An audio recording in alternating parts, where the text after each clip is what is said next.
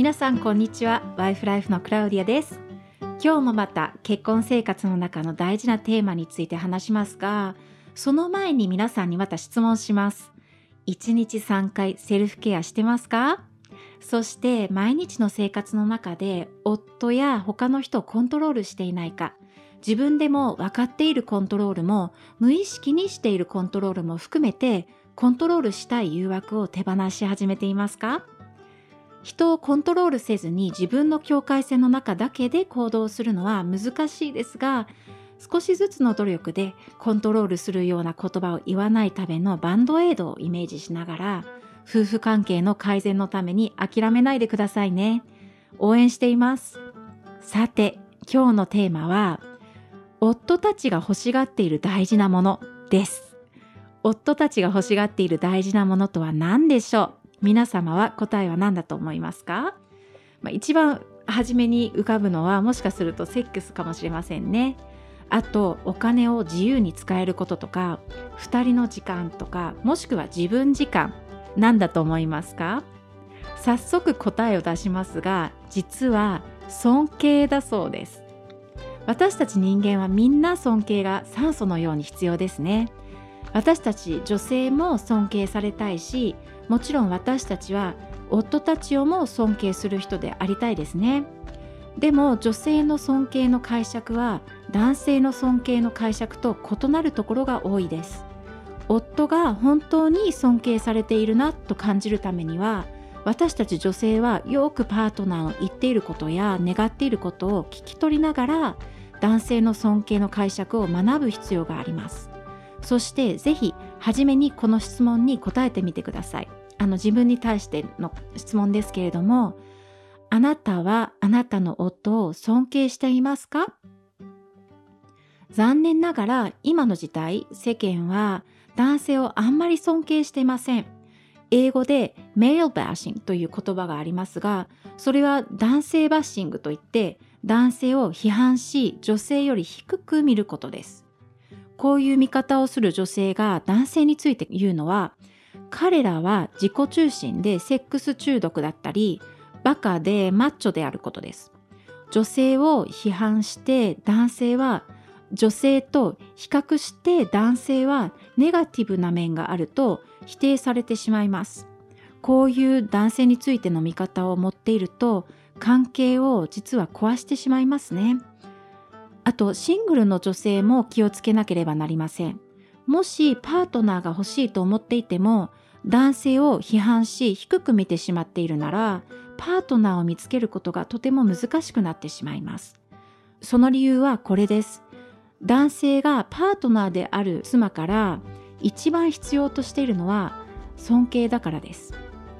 妻の助けや手作りの料理、新しい車、そしてセックス以上に男性は尊敬を求めています。もちろんセックスや新車も欲しいんですが、尊敬は一番上だそうです。また、夫たちは何かを決めるときに、妻たちがその決断を尊重してくれているかが知りたいのですね。妻が自分と同じ意見であるかよりも、敬意を持ってくれているか重要です。また、夫たちは何かを決めるときに、妻たちがその決断を尊重してくれているかが知りたいのです。妻が自分と同じ意見であるかよりも敬意を持ってくれているかが重要だからですね。夫を尊敬するとは、彼の意見を否定せず批判しないことです。口答えせず指図もしないことです。そして彼がすることをバカにしないで、あなたとは違うやり方であることを尊重することです。たまに私たちは尊敬の意味を間違って受け止めていることがありますね。例えば、夫を尊敬するとは上司を尊重することとか、先生を重んじることと同じであると思うかもしれませんが、夫婦関係の中の尊敬はまた違うものです。もう一度言いますけれども、あなたの夫を尊敬するとは、彼の意見があなたと違っていても、その意見を尊重し、彼の人生の中の決断をも尊敬することですね。自分の夫を尊敬する妻はいちいち提案を出すよりも彼の話をよく聞きます。こうした方が良いと思ったとしても、あえて口に出さず、夫の決断を尊重します。そしてもう一つ大切なことは、もし尊敬していない状況があったら、夫に対してお詫びします。ごめんなさいと言いますね。それは何か忘れた時とか、相手を傷つけた時にごめんなさいということと同じです。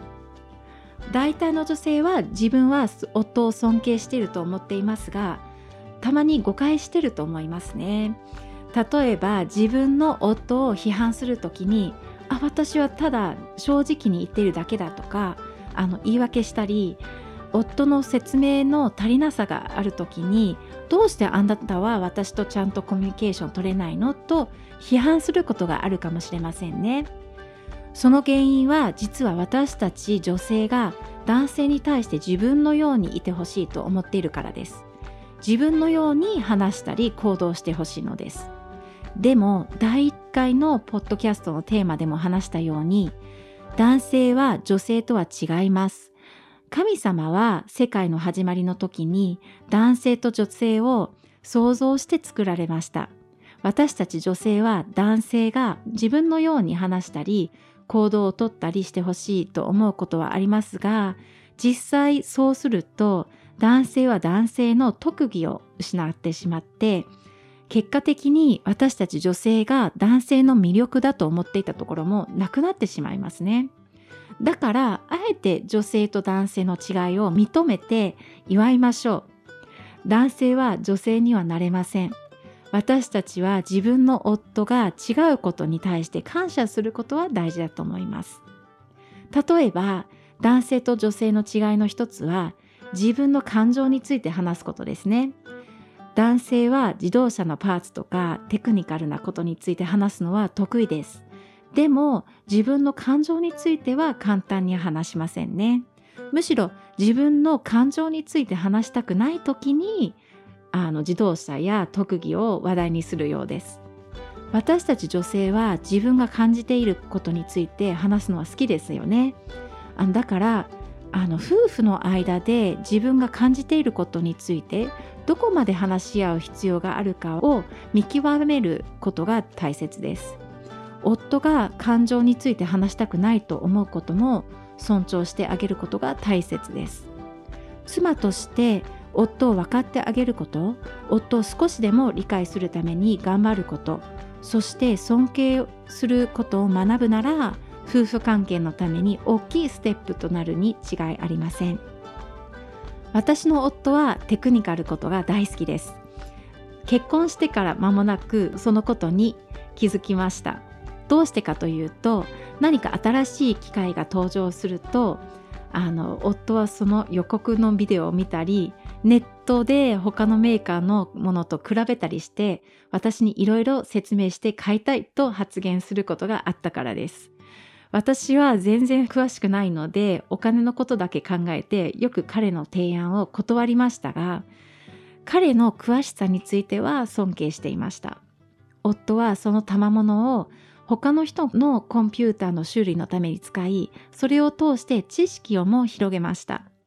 彼はテクニカルなものが好きで詳しいので、実は今のポッドキャストがあります。私は訳して話すこと以外何もしてません。本当にそれ以外全部夫がしているので、夫を本当に尊敬しています。日本ではあまり身内の人を人前で褒めませんよね。自分をも褒めることになるからかもしれません。でも、もしご主人が人の前であなたの料理を褒めてくれるなら、恥ずかしいかもしれないけれども、少しは嬉しくありませんか？パートナーを他の人の前で褒めるのも実は尊敬を表す方法です。皆さんも自分の夫の尊敬しているところを探してみてください。例えば朝何にも愚痴言わずにゴミを持っていくこととか、自分が動揺してしまっている時に彼は冷静でいられること、自分が迷っている時に彼はすぐに決断できることなど、いろいろ見つかると思います。よかったらこれからの数日は自分の夫を尊敬しているところを探して褒めてみてください。2人とも照れてしまうかもしれませんが、お互いの関係がどう変わるか見てみてはいかがでしょうか。ぜひコメントもしてくださいね。このポッドキャストを今まで聞いてくださってありがとうございます。では皆さん、良い日を。さようなら。